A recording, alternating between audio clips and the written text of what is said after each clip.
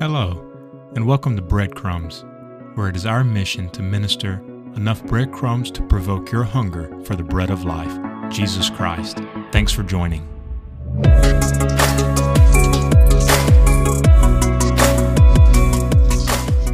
Hello, everyone. May the grace and peace of our Lord Jesus Christ be unto you. I'm here today to post this podcast episode that I actually recorded almost a month ago. I had the opportunity earlier in the month of November to go to Louisiana and minister at a sectional youth rally there in Louisiana. And while I was there, I had the opportunity to sit down with Pastor Johnathan Haygood and record a podcast with him. And it was a great time. And there were things that we discussed before and after the podcast. And one of the things that we discussed, it was either before or after, but was that every time Brother Haygood begins to talk about prophets in the fivefold ministry, something goes wrong. Something happens every single time. And so while I was editing our recording, there's a portion he begins to talk about the fivefold ministry. And there's a short time when he's speaking about the fivefold ministry that there's a hum out of nowhere. I can't get it out. There's no way to single out that hum to silence it. So there will be a hum at some point. It does go away. You can still hear the words over the hum. But it's just funny that he actually, he talked to me about that, and he said every time he talks about prophets, something happens, something crazy happens. And in our case, we were talking about the fivefold ministry, and prophets are part of that. And a hum started. It doesn't last long, but just be warned, it will be in the episode just for a short time, and it will go out. But God bless you. I really hope that this blesses you as much as it did me. Brother Haygood is a powerful man of God. He's the real deal. And I really appreciated being able to sit down with him and discuss a topic with him and other various things beyond that topic. So I hope that this blesses you in Jesus' mighty name.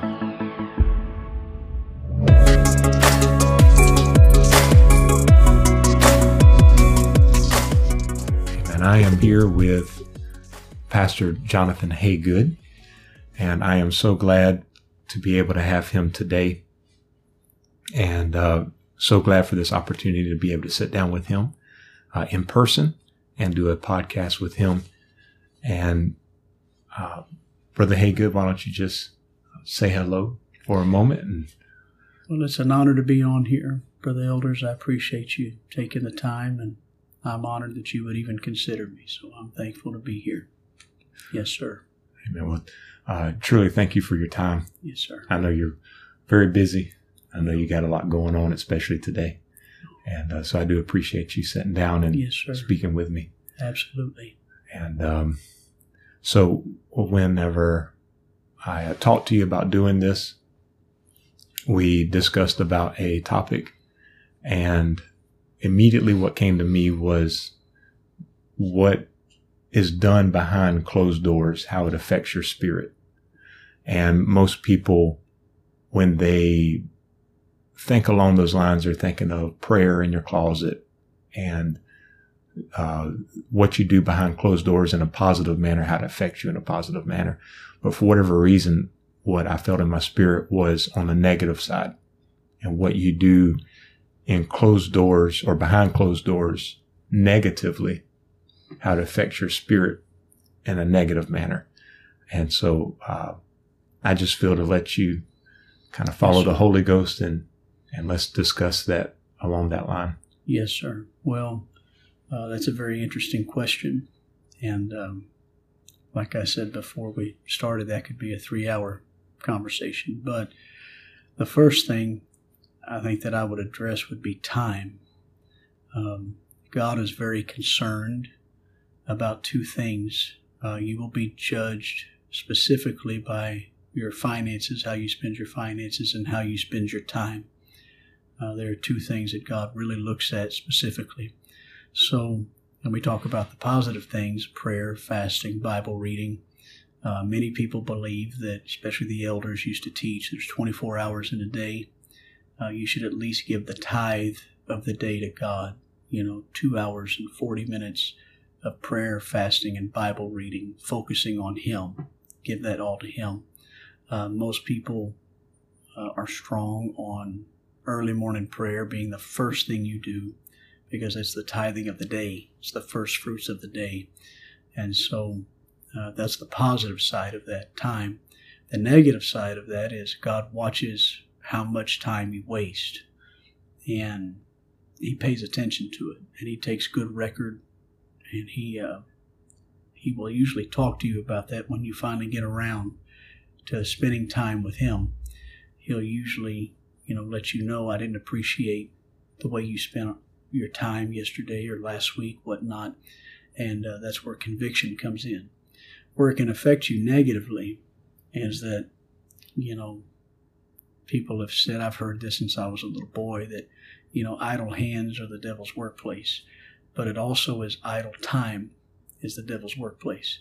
So the more time you're not focused on Him or the things of God or your family, things that are righteous, things that are holy, you give more opportunity for the enemy to plant seeds in your mind, in your heart, in your spirit, and things like vain imagination come into place. If you sit in your chair long enough and just sit there and you're not thinking about God, you're just thinking about all the negative things going on in your life, you can severely alter your mood and your spirit and the feeling of the whole household. If you're married, you have a spouse, children, you can affect the entire family with how you've spent your time. And the Bible is very clear on this. Whatsoever a man thinketh in his heart, so is he. Mm-hmm. And so what you spend your time dwelling on matters. And that's also behind closed doors, because nobody can read your mind except for God Himself. The devil can't read your mind. He can read your body, actions, whatnot, but he can't read your mind. Only God can do that. And so individuals that spend their time poorly, usually it reflects in their life. It'll reflect in their emotional seat. It'll reflect in their relationships with human beings, with other people, other Christians, family members, whatnot. And it'll also reflect in your prayer life. And so there's negative components there. The longer you just sit and use that time poorly, and that's all behind closed doors. I'm not talking about in public. Of course, people also say what you are in private is what you are. Mm-hmm. When nobody's looking, that's your character. So that goes back to your character as well. And I know people that go on vacation, and when they go on vacation, they throw all of their convictions to the wind because nobody's there. That 500-mile rule. That's exactly right. There are people, and I know I'm old school with this, but my pastor taught us not to go to the movie theaters. I still don't go, won't go. And so I've told people, I've had people say, well, when you go on vacation, do you go see a movie at the theater? I said, no, I wouldn't do that here at home. Why would I do that there? I'm like, well, Pastor, do you dress differently? I said, well, I'll put on some, what you would call play clothes, but I don't dress any differently when I'm on vacation than when I'm at home. Like I'm not wearing, and again, this is personal conviction. I'm not trying to tell anybody else they're going to heaven or hell over this. But again, my pastor taught men don't wear shorts. So I still don't wear shorts. I don't wear shorts around the house. Mm-hmm. That's personal. I know that's personal, but I wear pajamas. I don't wear shorts. I'm either in a suit or in pajamas. Those are my two, I'm either at home in pajamas or I'm in a suit. So those are my two worlds. But even on vacation, I'll still wear my long sleeve shirt. And this is not a conversation about holiness. This is just about character. It's about who you are in private, who you are behind closed doors. Just because those thousands of people don't know who I am does not mean that God didn't come with me on my vacation. The Lord goes with you everywhere. And so really, you're never outside of the presence of God.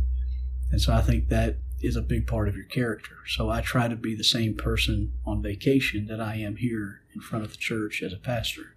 And I try to be the same person at home with my wife and son as I am sitting here talking with you, because that's consistency. That goes back to what you do behind closed doors.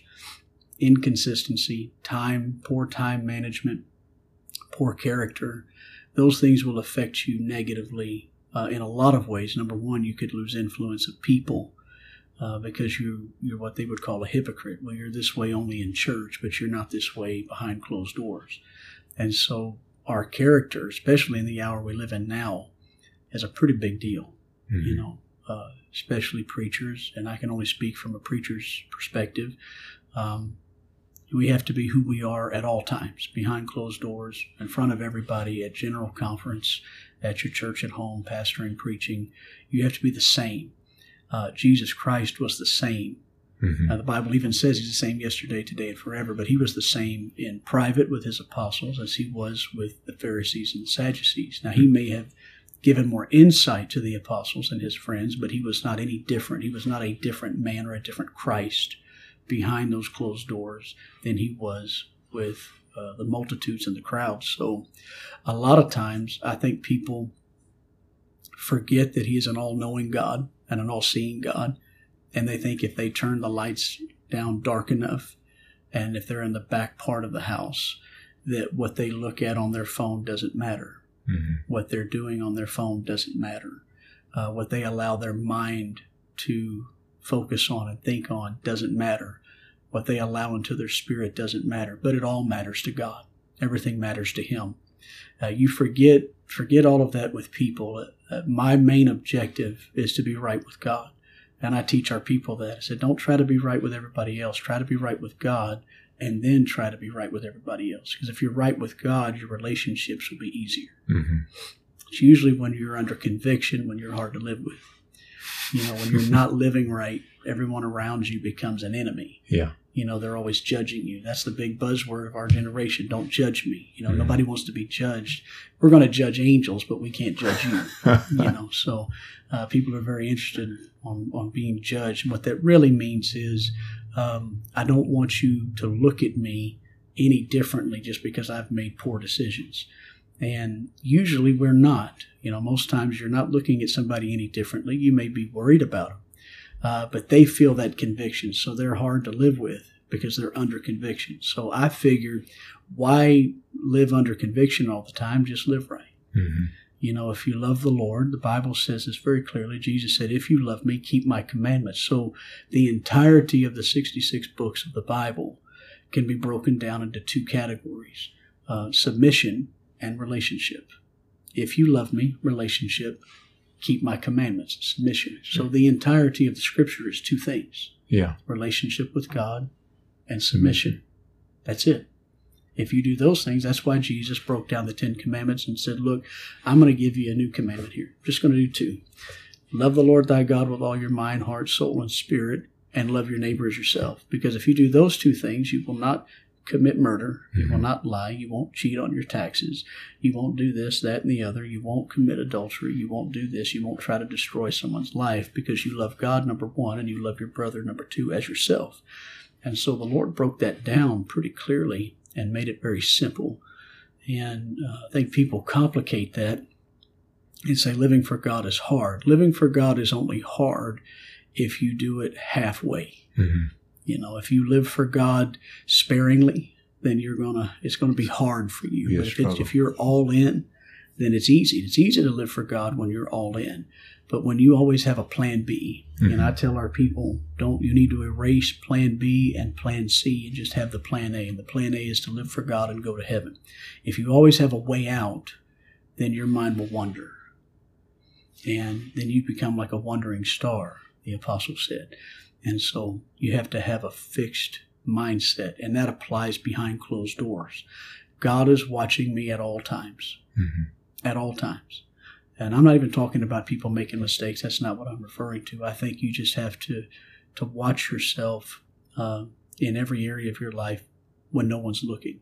You put up walls. I do a lot of, I don't want to use the word counseling, but a lot of meetings, we'll put it that way, a lot of meetings with people that have made wrecks of their life, and they usually did it when nobody was watching. Mm-hmm. And the reason they did it was they felt like, well, maybe I can get away with this, or maybe I can take a vacation from living for God. I've heard people say that. I'm just taking a break. And that goes back to your love for Him. There is no break. This is a marriage. A lot of people are, they are in like with God. They like Him.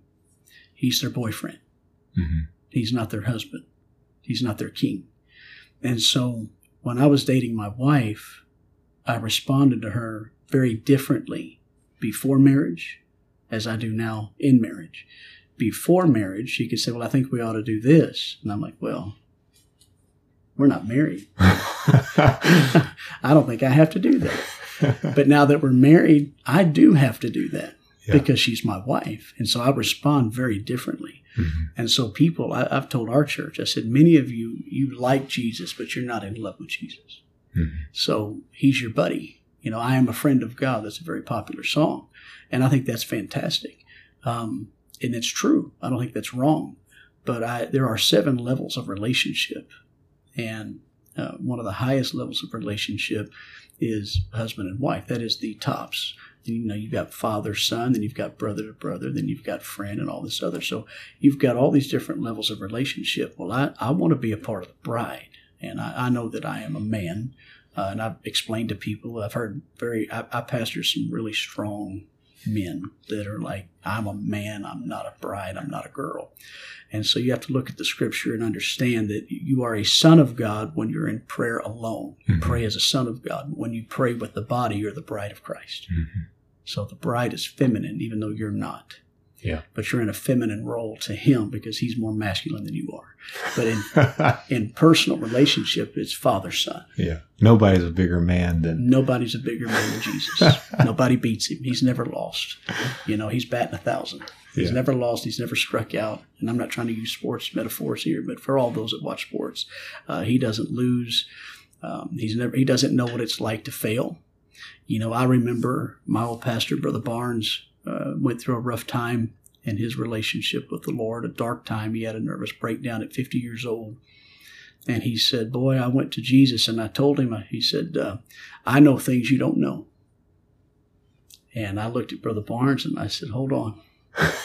What do you mean you know things that Jesus doesn't know? And he said, well, I told him, boy. He said, I know what it's like to fail. You don't. I know what it's like to be a sinner. You don't. I know what it's like to let somebody down. You don't. I know what it's like to not pray. You don't. I know what it's like to be in a bad shape and be down and out, and you don't. You don't know what that's like. That's very true. And he said, I know things you don't know. That's very true. He said, true. You've never failed anybody. He said, you couldn't fail anybody. If you tried to fail, you can't fail because you are God and you are perfect. And he said, so I just spent the whole day telling Jesus, I know things you don't know. And he said, and He didn't kill me. He came to me and said, I know. I understand that. But now let me tell you the things that I know. And it changed his whole relationship. He was able to take that next step, and it changed his whole walk with God. But he said, sometimes you have to be honest with Jesus. Yeah. And Jesus is not, He doesn't get His feelings hurt. People think that He does. He doesn't get His feelings hurt. He's, I don't want to use, I think it's derogatory to use the word big boy, but he's, like you said, He's a big man. Mm-hmm. He's God. You're not going to surprise Him. It's in your heart anyway. Yeah. So even when I go to prayer, I've gone to prayer and I said, now, Lord, this is on You. If this doesn't happen, it's Your reputation, not mine. I said, so You said to do this, so that's on You. The whole world will mock You. Mm-hmm. They're not going to mock me. They're going to mock You. And You surely wouldn't let that happen. You wouldn't let your little boy become embarrassed, would you? Because you're a good daddy. Because You told me You were a good daddy. And You said even a good father knows how to give good gifts to his son. Mm-hmm. I said, so because you're a good daddy, you're not going to let me get embarrassed. You're not going to let us go down. Because that goes against Your character. And I said, so you're going to take care of this. I'm not going to spend all day here in prayer about it. I'm just going to rejoice with you and praise you and worship you. I'm going to spend my time worshiping you for the miracle. And the miracle would usually take place the next day or within a few hours. So God's all about faith. It's impossible to please him without faith. And faith is not just believing that it's done. It's believing that it's already done. It's more than just believing it's going to happen. In the mind of God, it's already done. And so you have to approach him that way. And I don't recommend you fussing at God all the time. I know people that do that. And it's probably not wise to do that all the time.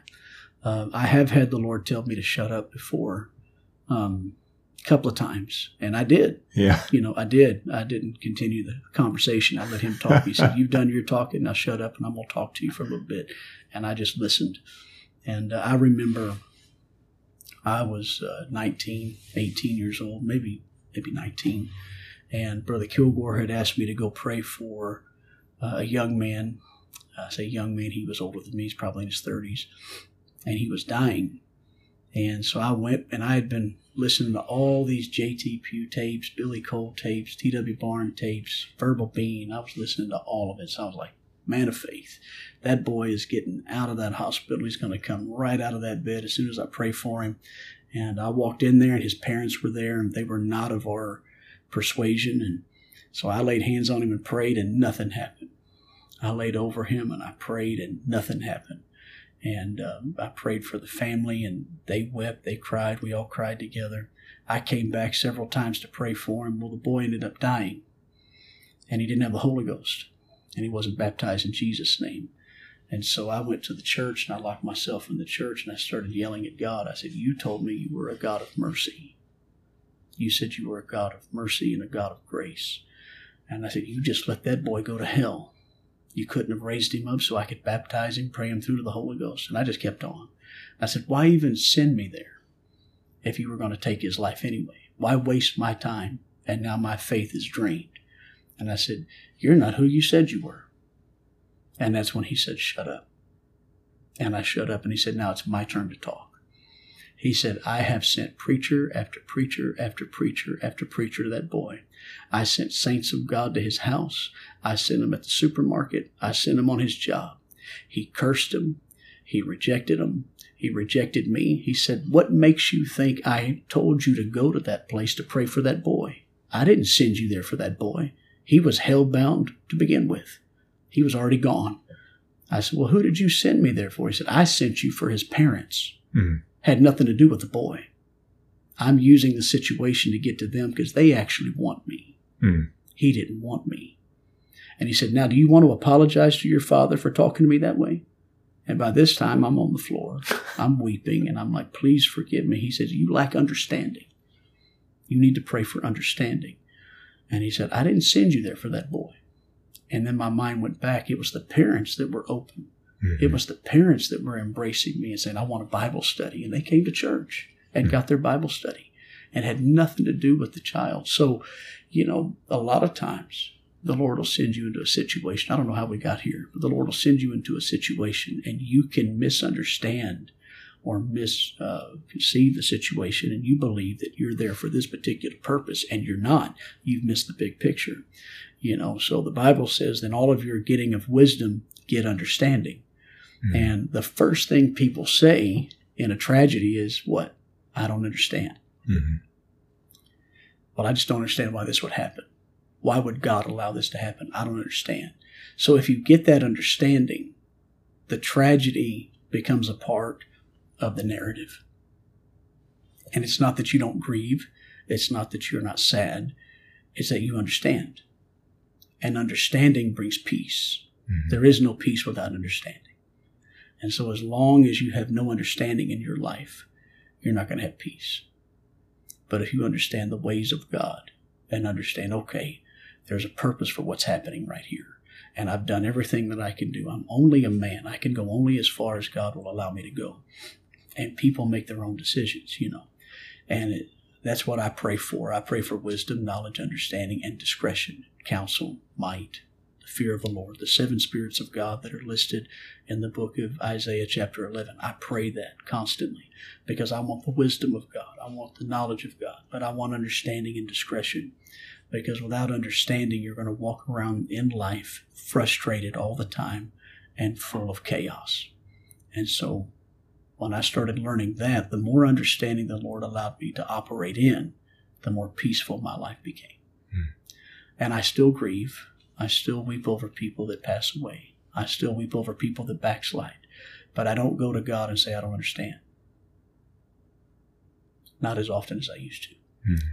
Now, there's sometimes I still, and then I catch myself saying it, and I'm like, okay, Lord, open my understanding. The Bible says that he opened the understanding of the apostles, and he breathed on them and opened their understanding to the Scriptures. So they didn't know the Scriptures till he opened their understanding. So understanding is a very big, I don't know how we got here, but understanding is a very big part of walking with God. Yeah. And it will actually bring a tremendous amount of peace into someone's life if they can ever figure that out. And so that goes back to being behind closed doors. If you understand that your time matters, if you understand that what you do matters, if you understand that your walk with God is extremely important, probably more so in private than it is in public. Jesus even said when you're fasting, don't let everybody know that you're fasting. Do it in private. Wash your face, anoint your head. Don't appear to be fasting. Do it in private. He said when you pray, don't be like the publican that's talking about, I'm so glad I'm not like this man over here. Yeah. He's making this all very clear. He said, I don't like that. I don't appreciate that. The Bible says he resisteth the proud, but he gives grace to the humble and to the lowly. And so God resists proud people. And if they only live for God in public, that's a form of pride. Because then you're not living for God for him, you're living for God for the people around you. That's good. So that they can perceive that you're something that you're not. Because again, I go back to the original statement. What you are in private is what you are. What you really are. That's who you really are. Yeah. And so, the greatest compliment somebody can give you in death, or somebody can give you at an anniversary or a birthday, is to say, this man or woman is the same behind closed doors. I know their life. When you hear them say, well, I know their life, I'm with them all the time, they are not any different here than they are there. To me, that is probably one of the highest compliments you can receive as a Christian, that I am who I am, regardless of who I'm with or where I'm at or who's around me, what city I'm in, what country I'm in. God is the same, and I want to be just like him. And if he doesn't change, I don't want to change either. I want to be just like my Father. Yeah. And every boy wants to be like their daddy. Yeah. And every girl wants to be adored by their daddy. So, anyway, that's where I think that's almost a lost art. I really do. I think a lot of young people today struggle with that because they can put on a good face at church, school, around family members, friends, but then they get behind closed doors and they're depressed and they're sad. And I think individuals that struggle with those things, number one, they need help. That's number one. They need help. Number two, they have to learn to cry out to God in those moments and to not allow the things of life, the cares of life, frustrations, all of that to dictate to them who they're going to be when nobody's watching. Yeah. That's a very complex way of saying that because it's not always that simple. Life is not simple. Life is complex. And people's problems are real. And, our kids nowadays, when I was a kid, I'm 45 years old. When I was a kid, you couldn't you didn't have access to all the sin at the palm of your hand. Like you had to go somewhere and do something. Physically buy it. You had to physically go do something. Yeah. You had to get out of the house. Then you had to have money. Then you had to have transportation. Yeah. And and really sneak it. Yes, sir. You had to be sneaky. And now they have all of the world is at their fingertips. They can buy whatever they want on the internet and nobody will check them on it. Yeah. They can look at whatever they want. They can talk to whoever they want. You can talk to people overseas, people that don't even know who you are, and you're giving them pertinent information. When I was 7 years old, I didn't have a pen pal in China that I could get on my phone and pull up Facebook and have entire conversations or whatever the new apps are. I know there's TikTok, all this other, Instagram. I'm not up to date on everything. My wife is, but I'm not up to date on everything. I am an old man. I've been an old man since I was about 18. So I'm trying to be hip, but I'm not hip at all. But there's ways to communicate. They have apps now where I found this out over the last 6-8 months. There are apps now that you can put on your phone that your spouse or your parent cannot find because it responds to your Face ID. So as long as it sees your face, that app is available. But as soon as someone else has the phone, if your spouse, your child, or if your parent or a pastor has your phone and they pull up, that app will disappear. It's a phantom app. Wow. And people will use that for all of their devious acts. Wow. Because they can't be checked. Nobody can find the app because it's only to their face. And as soon as they download the app, they take a picture of their face and it does the Face ID like it does on all the other apps. Mm-hmm. And you can open that app, but only your face will open it. So that's scary. I didn't have that as a kid. I doubt you had that as a kid. No. I don't know how old you are. But I was born in the 70s, you know. And by the way, for those that are young, the 70s was a really, really long time ago. You know, so we didn't have any of that technology. I was raised in the 80s. We had our bicycles. Mm-hmm. You know, we had, what were those? Game Boys. I remember when Game Boy came out, but I was already like 12 years old when Game Boy came out. We had Nintendo. Thank God for Nintendo. But that got boring. You know, Mom kicked us out of the house. Mom was raised, she was born in 1946, so I had an older parents. And Mom was like, "You're not going to sit in this house." She'd kick us out of the house. Those were back in the day when you came home when the street lights came on. Mm-hmm. And we didn't have cell phones. Nobody had cell phones in the 80s. Didn't exist except for the really, really, really, really, really wealthy people that had the big old bag phones. And those were like military grade. And then in the 90s, that became more common. But even then, it didn't work as well. It was scratchy. You couldn't hear anything. And I didn't have one. My mom didn't have one. So we had pagers. You know, we all thought we were doctors or drug dealers. We had those little pagers. And if Mom would page us 911, then we had to go find what we called a payphone. These kids don't know what a payphone is. I had to have quarters on me at all time, or I'd have to call collect. There are no more payphones. But I was raised in that era of time, so I go back to the fact of being accessible. Sin was not as accessible back then. America was a different place as well, you know. It was a safer place. It was still crazy, but it was a safer place. Neighbors watched after people's kids. Even restaurant owners, store owners, they were way more careful with young kids than they are today. Now, nobody's safe. Mm-hmm. It's just a totally different world. I did a lot of sleepovers as a kid, but I'm not letting my son do a lot of sleepovers. Mm-hmm. Not anymore. I know too much. Yeah. And so, you know, unless I know the people really well. And my wife and I have been praying since Levi was born that we would know his future wife, if the Lord tarries his coming, from her birth, just to make sure she was born a woman. Because now they have technology to make them look as if they were a woman all along, but they were born a man, but you can hardly tell without the Holy Ghost. Yeah. And you'll have to have discerning of spirits to pick it up. So I want to know a birth certificate. I want to be there when they're born. I want to know who they are. My wife and I have already prayed that. Mm-hmm. So I hope Levi doesn't get too amped up about that when he gets older, but we're going to make sure he don't marry anybody that we haven't known all her life. Yeah. You know, I say that. He'll probably have his own mind. He'll have something else to say. But that's my prayer anyway. By the time he gets married, I'll be 56 when he graduates high school. So either he's going to keep me young or get me up there quicker. But anyway, so going back to behind closed doors, you know, kids nowadays, too much accessibility, too much. I'm of the persuasion, and I don't think I'm the authority on this situation, but I don't think a kid should have a cell phone until they're much older. I agree. And if they do have a cell phone, it needs to have all kinds of blocks and all that, and then they don't have it alone in their room at night before bed. Mm-hmm. It needs to be put in a drawer at mom and dad's house, in room, you know, by their bedside when it's nighttime. Yeah. I don't think they should have it alone with unfettered access. I've said our children won't have cell phones until they're driving. Yeah. And it will be a flip phone, and then we will keep it at night. Yeah, there won't be it won't be a smartphone. No. Yeah. You only need this when you're out and about. That's exactly right. We didn't have GPS. I had to pull out a map when I was evangelizing, because I evangelized for 10 years. I got lost all the time. Who can read those maps? Only my wife. When I got married, I never got lost again. She always knew where we were. And she used to tell me, she goes, you give people direction for a living. How in the world are you always lost? Like, that's your thing. God anointed you to give direction to people, but you're lost all the time. I said, that's why he gave me you. Keep me balanced, because she's in my life. I don't get lost anymore.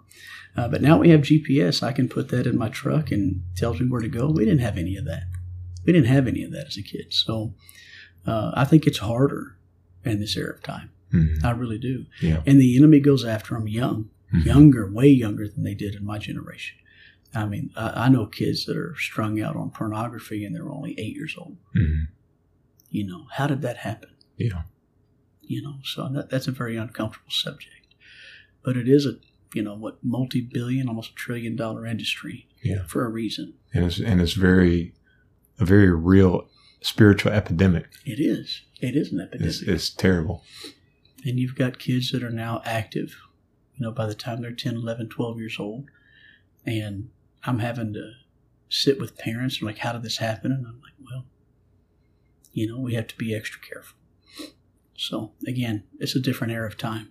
And so even parents raising children, I don't know how we got on parents and all this, but parents need to understand they need to be the same at home as they are at church, because their kids need to see them consistently. Yeah. I don't want Levi to grow up and say, well, Daddy was different at home than he was in the pulpit. Yeah. Because if that happens, then I failed miserably as his father and as a man of God. And so I hold myself to that standard. That's not easy to do either.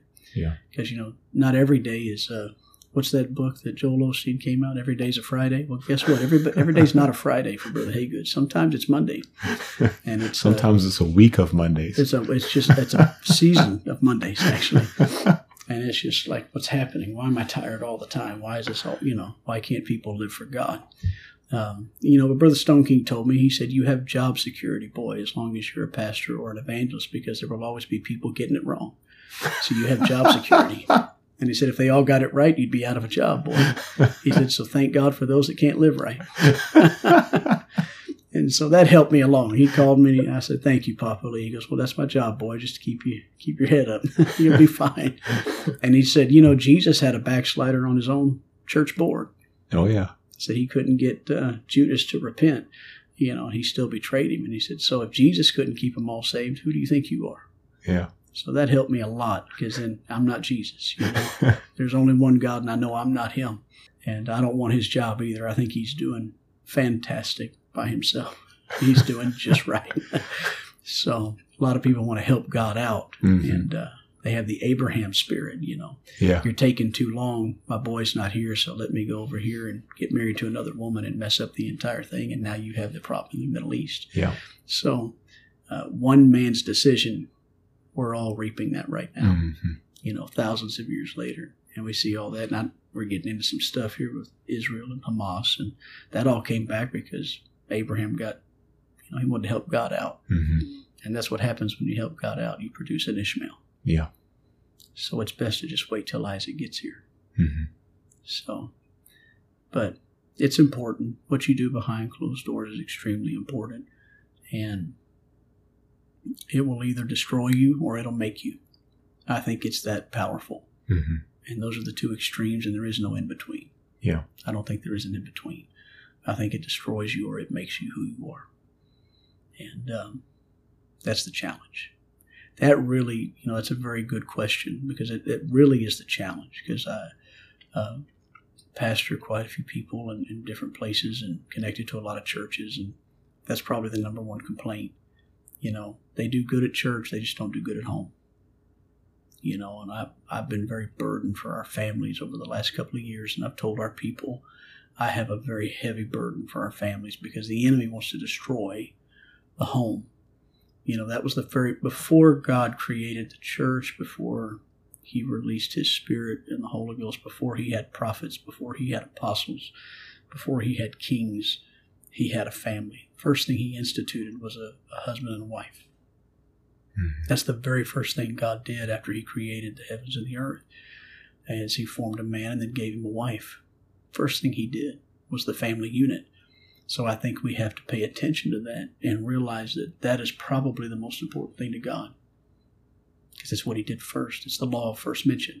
Yeah. First thing he ever created was a family. Mm-hmm. Which lets you know that he's all about family. Yeah. You know. And no wonder why the devil is trying everything to tear it completely apart. Oh, yes, sir.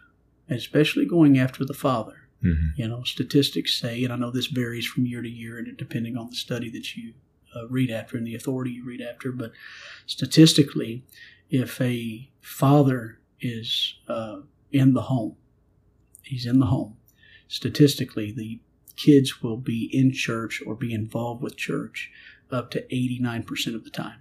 Mm. But if the father is out of the home and it's only the mother, it goes down to 19%. Mm. It's the difference of a father. Yeah. But if the mother is not involved and she leaves the home and the father's the one raising the kids and he takes them to church, it's 89% of the time they'll live for God. Wow. And so it's a and that mystery. Brings a whole nother area of why the devil really attacks the men in their spirituality. He does. It's a lot easier to get women in, I guess, to remain faithful spiritually, to be involved spiritually, to pray. It's a lot easier to praise. Yeah. But men, a lot of times, is a struggle to get them involved, to have men of prayer, men of praise. Absolutely. And all of that is the will of God. We must be men of prayer, men of praise, and strong men spiritually. Yes, sir. But it's like pulling teeth to try to get men in that state. Statistically, in the church, and this is across the board, this is not Pentecostal only, this is Baptist, Methodist, even Catholic, Protestant, all of it. Most of your prayer warriors, statistically, are women. Mm-hmm. They're not men. To the churches that have figured out how important that is for men to be involved, those churches are actually stronger. Mm-hmm. You have a lot of people out of order because the man's not living right, but the wife is. So now she's in a quandary. My husband's not living right, but I'm submitted to my husband. Mm-hmm. And so men put their wives in a very precarious situation that they should have never been in. Yeah. Because they're not being a man. And the true nature of a man is not just to have a job. I think that's a pretty big deal. If you don't have a job, you're not a man. I don't care how much you can bench press. I don't care. That none of that matters. You know, the measure of a man is not built on how tall or how broad his shoulders are. Or, it's built on how he treats his family, takes care of his family, and how he lives for God. I think that, to me, is the measure of a man. Yeah. Stature has nothing to do with that. So men are fought extra hard because their whole concept, men are, I want to be my own man. No man's going to tell me what to do. Mm-hmm. No pastor's going to tell me what to do.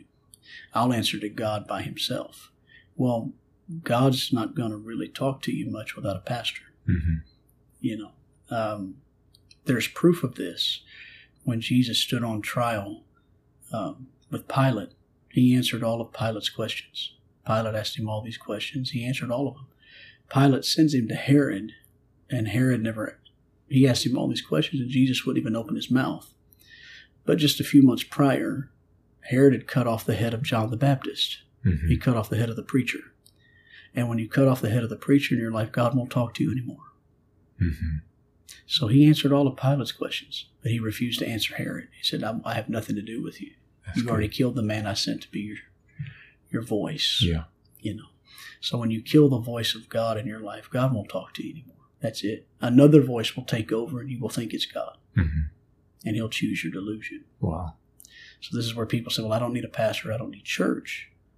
What voice told them that? Yeah. What voice is telling them to violate the word of God? You can't even be saved without a preacher. Correct. According to the scripture. Yeah. And if you have to have fivefold ministry in order to develop the saints. So if you don't have fivefold ministry, to all of the pastors that don't have fivefold ministry, you can't even fully develop the saints. Correct. That's why you're dying before your time, and that's why you're exhausted. Mm-hmm. You're doing everything by yourself, but you're only 20% of ministry. Yeah. It takes all 5 to be 100%. Yeah. And that they carry 20% of the load. So you're carrying 100% of the load on shoulders that can only bear 20. So that's why you look like you're 105 when you're 60. Mm-hmm. And you're wiped out. You're wiped out because you did it by yourself. Yeah. So the church is not even edifying. Mm-hmm. And that's not on the church, that's on the pastor. Yeah. That's not a popular subject, but it's still right. Yeah. Something happens when you hit 40, you just start saying things. Things that you've held in quiet for 20 years. You're like, you know what, I think I'm going to say something now. So a lot of pastors that call me that are tired, exhausted, going through rough times. I'm like, well, do you have any help? Do you bring anybody in? Oh, no, that's my responsibility. Well, that's not true. Correct. That's not true. Your responsibility to be the shepherd of those people, but you need somebody else that operates in a different office to come in and deal with something and help you with those people. Mm-hmm. Those offices come alongside that pastor to be a blessing, not to be a curse. I don't know how we got on this either, but we're just all over the place. It's kind of like a shotgun that's just hitting everything. And so, how did we get there? I'm trying to remember how we got there. I can't really remember. Yeah, I can't either. I don't even remember where we started. That kind of tends to happen whenever you're just following that. Mm-hmm. Yeah. It gets all over the place. Get in the place. flow there, and it gets all over the place. Yeah. But I think, man, I'm going to have to get away from that subject. Men. Go back to men. We started talking about men. Let's go back to men. Because and the reason I say that is pastors, they don't want anybody over them. That's why when a man of God, his pastor dies, they don't want to replace it with another pastor. Mm-hmm. Because now they're autonomous. Yeah. In which I do not believe in autonomous churches. I don't either. Brother Tenney said, if there's a man of God that doesn't have a pastor, run. Mm-hmm. He said, tell the church to run. I've told our church, if I don't have a pastor, my pastor's Mark Morgan. That man of God has come in. I just watched him come in a situation, and in front of the whole church, he said, I told your pastor to go sit right there in his seat. I'll take it from here. I got it. Which is true apostolic authority. Oh, yeah. And he's the bishop of the church. And the church watched it, and you know what I did? I went over there like a schoolboy, and I sat down because Daddy told me to. And I did exactly what he told me to do, because how in the world can I expect the people of God to follow me in a place of authority if I won't follow somebody who's in a place of authority in my life? Correct. That means there's checks and balances. Mm-hmm. That I'm not the final authority. There's someone over me that can correct me, that can override me. Mm-hmm. I put the church on a fast like 10 years ago. I'm like, we're fasting until this breaks. Brother Morgan came in and I told him about it, and he said, you're going to break that fast right now. So I got in the pulpit. I said, Bishop said we're breaking the fast, and everybody started shouting. They loved him. They were mad at me for the fast, but Bishop came in. Grandpa came in. He's like Grandpa.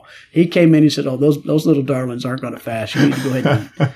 So they all went and ate, and boy, did they eat too. And I did too, by the way. I went ahead and Bishop said, I heard let's myself. do it. Bishop said to eat, so we're going to, it's better to obey. Obedience is better than sacrifice. I'm not Saul. I want to be David. So I'm going to listen to the man of God. If he tells me to do something, that's what I'm going to do, obviously, according to the word of God, obviously. But I'm going to listen, be obedient. But that's where men want to, they have a hard time with that. And the Bible says that a man is to lift up holy hands without wrath or doubting, because there's a nature, it's in men's nature to have tempers. Now, not everybody is the same way. You've got, different personalities. You've got choleric or choleric, depending on how you want to say that. Sanguine. You've got melancholy. You've got phlegmatic. And phlegmatics don't usually get upset. It takes them about 30 years to get upset. And when they get upset, everything blows up. But it took them 30 years to get there. Cholerics are upset all the time. There's just never a moment they're not upset. They just keep it in check. Yeah. But they're always, it's right there. The trigger's there. And it's like the fuse is all the way right here, and it's just been burning. It's just burning right there. So don't mess with them. And sanguines, they don't usually get mad. They just want to have fun and nothing gets done. But they're fun to be with. They're exciting creatures. My wife is a sanguine. That's why I married her. I didn't laugh until I got married to her. I was so serious. And Brother Kilgore, I won't go into the details here, but I was at a Black Eyed Pea restaurant. And I miss those restaurants in Houston. That was good stuff. And I was eating with a friend of mine, and Brother Kilgore happened to be there. And he came over, and he got real mischievous. I saw it come on him. I said, oh, man, he's about to embarrass me. And he said, he slapped me on the face gently, very gentle, like a father would. He said, you need a carnal woman. You're too spiritual. I said, what does that mean? He said, You need what I need. He said, I'm as carnal. She keeps me grounded. He said, now she prays and all, but she's carnal. She keeps me grounded. That's what you need. So I don't know if that makes my wife carnal or not. I don't know if I obeyed the man of God, but he was letting me know, you float in the clouds too much. You need a good woman that'll ground you, that's spiritual, but she's not mystical. Mm-hmm. And that's what I got, and we called her Annie Ima. That was Sister Kilgore. But she was that way, she had a way of keeping him balanced, and Papa K was a very extreme personality, and I am the same way. I'm a lot like that. My daddy was that way. I thought laughing was carnal. I didn't laugh, Maybe I was listening to too much Verbal Bean. He felt a lot of the same way. Although he was a trickster, most people don't know that. He was quite the prankster and trickster, but he would always go repent, after he laughed real hard. But when I got to meeting my wife, that's how my grandmother told me, said, that's your wife. I said, how do you know? She said, because I've never seen you smile like that. Mm-hmm. That's her. That's the one. And she was right. She was right. So men have a tendency, a propensity towards anger. It's just part of them.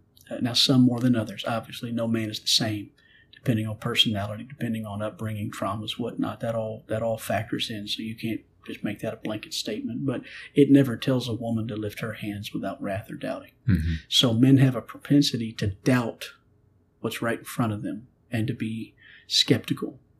And they have a propensity to have anger problems. Mm-hmm. So Jesus said, I want you to have no doubt in your heart and no anger, no wrath, and lift up your hands. So there's something powerful happens in a service when men begin to lift their hands and there's no doubt in their heart and there's no wrath in their heart. The whole spirit realm will change. Yeah. Because it's a command. Lift up. Men should lift. It's a command. Yeah. So as soon as they do it, there's obedience, and then the angels show up, and God manifests, and things start breaking because men have. And I said this before we started the podcast. We're both made in the image of God. Men and women both are made in the image of God, male and female. But man was created first, so that means first as far as authority is concerned. And I don't want that to be misunderstood or misconstrued, because women absolutely have spiritual authority. I believe in that. I believe in women preachers. I believe in all of that. So I don't want to be misunderstood. But in my studies, I have found, I've seen churches, powerful churches, where the pastor died, but the pastor's wife was still alive, and spirits started running amok in the church. And the only thing that happened was the pastor died. But I've seen churches where the pastor's wife died, and the pastor was alive, and the spirits didn't run amok. And I asked the Lord, what's the difference here? What's going on? He said, well, number one, I've given authority to both my sons and my daughters. I've given authority to both, but it is a different kind of authority. And so when a man lifts his hands without wrath or doubting, he is exercising spiritual authority as his rightful place as a man, not a dictator, not a Neanderthal, a gentle man. And the word gentleman, we always talk about this person's a gentleman. What that really means in its original language, its original in the dictionary, it means that individual, that man, has the unique ability to make everyone in the room around him feel comfortable. That's what that means. So to be a gentleman just means that you're gentle with people and you make them feel welcome, you make them feel calm, and you make them feel safe. So men's responsibility is to make people around them feel safe. That's good. Most times, not always, because you've got demon-possessed people and crazy people. Most times, if somebody is going to rob a woman, they will probably be a little less inclined if their husband, brother, somebody, uncle is with them. If they see a male there, they have to factor in their mind, I'm going to have to take him down first, which gives her the opportunity to run for help, and I could lose this unless they have 2 or 3 males with them. Yeah. Very rarely do you see a gang member, the head of a gang, and he's got like 5 women, and it's just him. Correct. Why does he have men with him? Men represent strength. And, I know we're in an age of all this gender identity and gender fluidity and all of this, but it's real. It's very real.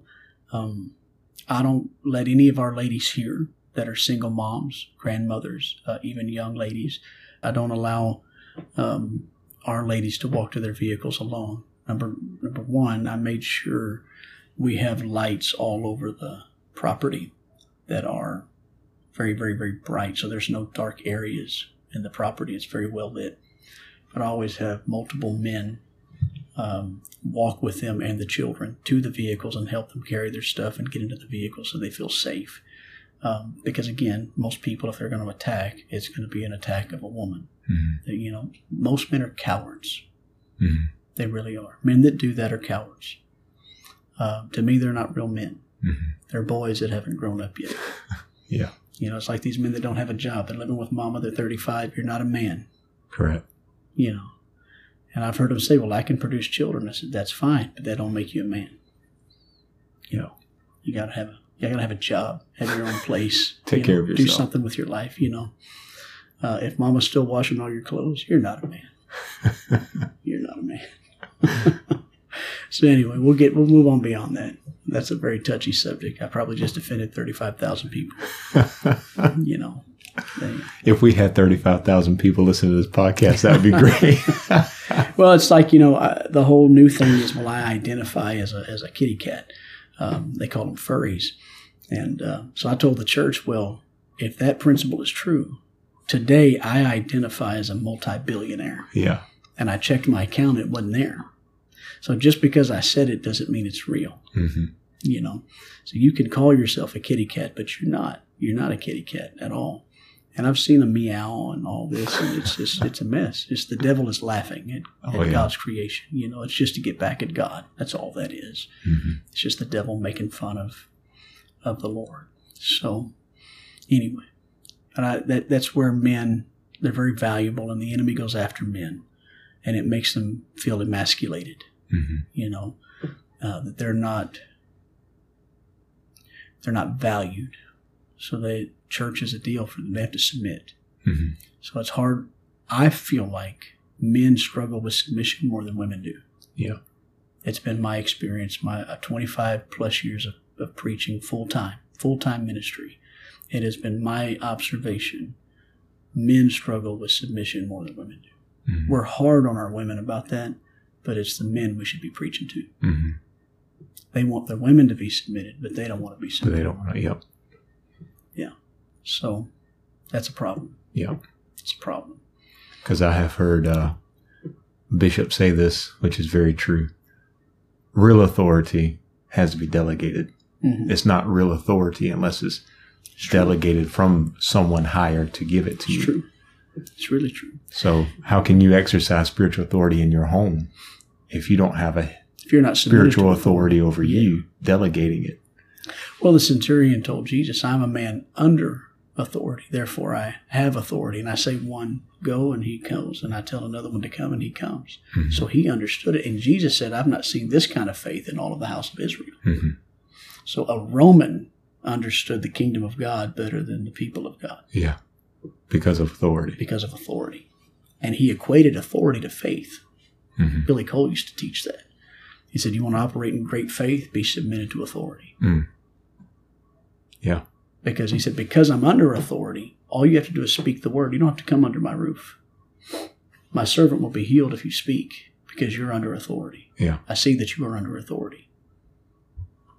He recognized it. And if I remember this right, correct me if I'm wrong, but one account makes it seem like the actual centurion came. Mm-hmm. Another account actually says he sent his servant. Yeah. So the scriptures actually equates that servant as the centurion. You're right. Because of submission to authority. You are absolutely right. It was as if he was there on his behalf as an ambassador. Yeah. That's exactly right. And that's what authority and submission does. Yes, sir. It carries that. Authority is probably the most misunderstood thing in the church. Mm-hmm. Because it has been abused. Yeah. By people that should have never had it, or people that lost their way. But authority is probably the most misunderstood, and it's one of the most important aspects of the church. Mm-hmm. Because if she doesn't know that she has it, she can't exercise it. Yeah, I just told the church Sunday, I said, what good is a 5-star general with dementia? Yeah. He's over the entire armed forces, and they're waiting on his command, but he doesn't know who he is because he forgot. Mm-hmm.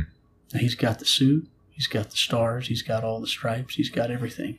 They're all saluting him, but they don't know why they're saluting him because he doesn't know who he is. Has all of this authority, nuclear codes and everything, and can't use any of it because he doesn't know who he is. Mm-hmm. And I think sometimes our churches can have spiritual dementia. Mm-hmm. They forget who they are. So they don't exercise that authority. And the enemy comes in. Mm-hmm. Wow. Yeah. So that's a long conversation. Yeah, the church is powerful. The church truly is powerful. Very powerful. And again, that goes back to she's feminine. Yeah. And she's got authority because she's submitted to the bridegroom. Yeah. And because he's got all authority in heaven and earth and all power according to the Lord Jesus Christ. So if we're submitted to him, we have what he has. Yeah. And that's the beautiful thing about marriage. The moment the woman gets married to that man, everything he owns is hers. Mm-hmm. And that's why you don't take on her name, she takes on your name. Yeah. Because covenant was always made in the name of the greater party, but not greater in estimation, greater in authority. Mm-hmm. That goes all the way back to Abram. Yeah. And God said, I'm going to take a letter out of my name, which was the Tetragrammaton, and took a letter out of his name and put an H there. And he said, Abraham. And then Sarai, he did it for her as well. Sarah, he put an H there. He added the H from the Tetragrammaton is what we call it, but it's that WHYH, depending on how you read that. But also it goes on beyond that because the name of God in Hebrew would be Joshua or Yeshua. Mm-hmm. And so there's an H in there. And he took a letter out of his name and he said, I'm giving you my name, boy. So you're the bride. I'm not taking on your name. You take on mine. So when we get baptized in Jesus' name, what are we doing? Taking on we take on his name. So we're the bride of Christ. So I am Johnathan Harry Haygood, Jesus. Yeah. So because my last name is Jesus and not Haygood, I have access to everything that God has because I'm in the bride. I'm not just a friend. I'm not even just a son. Son comes by inheritance. A wife doesn't get to inherit anything. She owns it all. She owns it. In real time. Yeah. She doesn't have to wait for him to die because her name's on the credit card. Yeah. Her name is on the joint account. Yeah. And she can go and swipe that credit card. She feels. And they view her as if it's him. Yeah. Because they have the same last name. Yeah. And she's his wife. And so if he decides to leave her, she gets half, depending on which state you live on. Mm-hmm. But anyway, that's a whole nother conversation. So that's where the church has to understand she's the bride. She has access to everything that God has, all of his resources. That's angels included, miracles, signs, wonders, power of God, authority of God, the love of God, everything. It's all in him. Mm-hmm. And so that goes back to what I said before. I think we got on the podcast. A lot of people, or I think you said it on the podcast, a lot of people like Jesus. They're not in love with him. Mm-hmm. He's their boyfriend. Yeah. Which is why they can come to church on Sunday, but they go find other lovers Monday, Tuesday, Wednesday, Thursday, Friday, Saturday. Mm-hmm. Adultery. I said, but they don't view it as adultery because they're not married. Yeah. They just like him. That's my boyfriend. So He's my boyfriend on Sunday. So I'll look cute. I'll be at the club on Saturday and up at the church on Sunday. Mm-hmm. So I'm going to be with my other lover on Saturday night, but then I'll come back to Jesus. He's pure. He's wholesome. He takes good care of me. I'll hold his hand at church. Mm-hmm. He's my boyfriend. But when that's your husband, when you go home, it's just the one. Yeah. So then if you step out, it is adultery. Mm-hmm. And then he has the right to put you away. But he usually don't. Yeah. One thing people don't know about the Lord, it took me a while to figure this out. I started preaching it whenever the Lord showed this to me. He told me in prayer one day, he said, I'm really a sweetheart. I'm not up here with a ball bat, ready to destroy you every time you make a mistake. He said, I'm kind of a sweetheart. You need to kind of figure that out. And the more I got in tune with him and spent more time with him, I realized, man, he really is a sweetheart. He's not tough at all. Mm-hmm. He's only tough on sin that you don't repent over. Mm-hmm. You know, Brother Ewing used to teach us, you know, repentance is your best friend. You know, no one's perfect. Yeah. Everybody makes mistakes. But repentance is your best friend.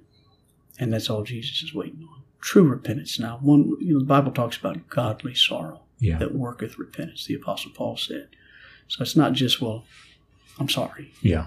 There's godly sorrow there. Like it's not that you broke the commandments of God, it's that you broke the heart of God. Yeah. Mm-hmm. There's the difference. That's a relationship thing, though. Yeah. You know, people would probably, no, there's no probably to it. They would sin less if they realized the effect it had on God's heart. More than just, well, I broke a law. Mm-hmm. It's not about, well, is this a heaven or hell issue? Did it grieve God? Mm-hmm. Did I break his heart? That's what needs to be the focus. Yeah. Not, can I do this and go to heaven? What can I get away with and go to heaven? That's wrong. You're living for God wrong. You've missed the whole point. And that's all about rules and regulations, and you're actually a Pharisee. Mm-hmm. Although you're complaining that everybody else around you is a Pharisee that believes in those laws.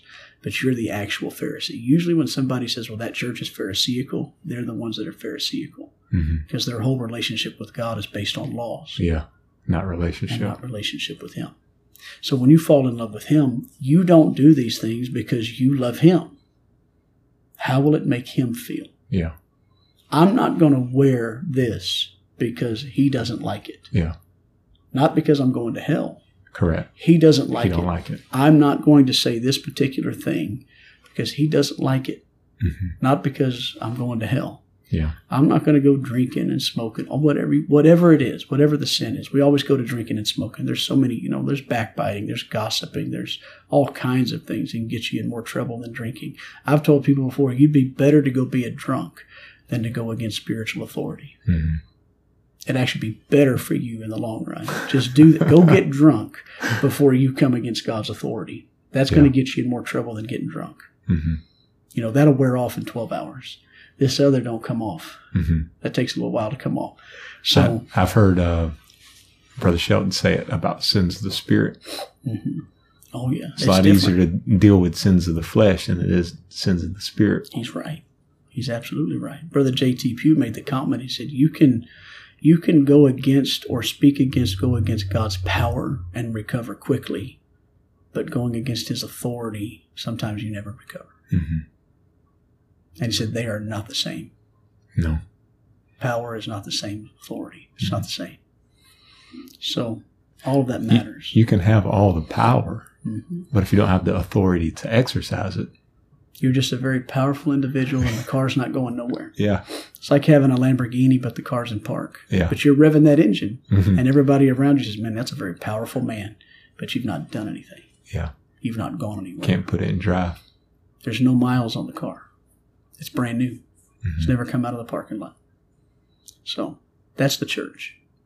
Yeah. All this power in the park. And God's just trying to get us in drive. Mm-hmm. That's what he's after. Just put it in drive. It's easy. Put your foot on the brake. You have to stop showing off. Put your foot on the brake. Put it in drive. Now hit the accelerator. You're going to go somewhere. Yeah. So anyway. Hope that makes sense. Oh, yeah. Yes, sir. Any other questions you're feeling? No, sir. I thank you. Yes, sir. I really thank you for your time. Always an honor. It's an honor to be on here. Thank you for allowing me to be on here. It's a privilege. I appreciate that. And yes, sir. Anytime you desire to be on here again, you let me know. Yes, sir. Well, I'd love to have you. If I don't get fired after this, if you want me to come back, I'd be honored to come back on and do it again. Yes, sir. Yes, sir. Well, I am definitely glad that I had the opportunity to actually be in Louisiana, sit down with you live, yes, sir. and do it live in person. So, again, I know you took a lot of time out to do so, yeah. And I really do appreciate it. Yes, sir. Appreciate Absolutely. you. Appreciate what you're doing. Appreciate who you are in the kingdom. Yes, sir. And amen. God bless you, my brother. Bless you, sir. Thank you again for allowing me to be on here. Yes, sir. And I count it an honor. Thank you. Sir, thank you.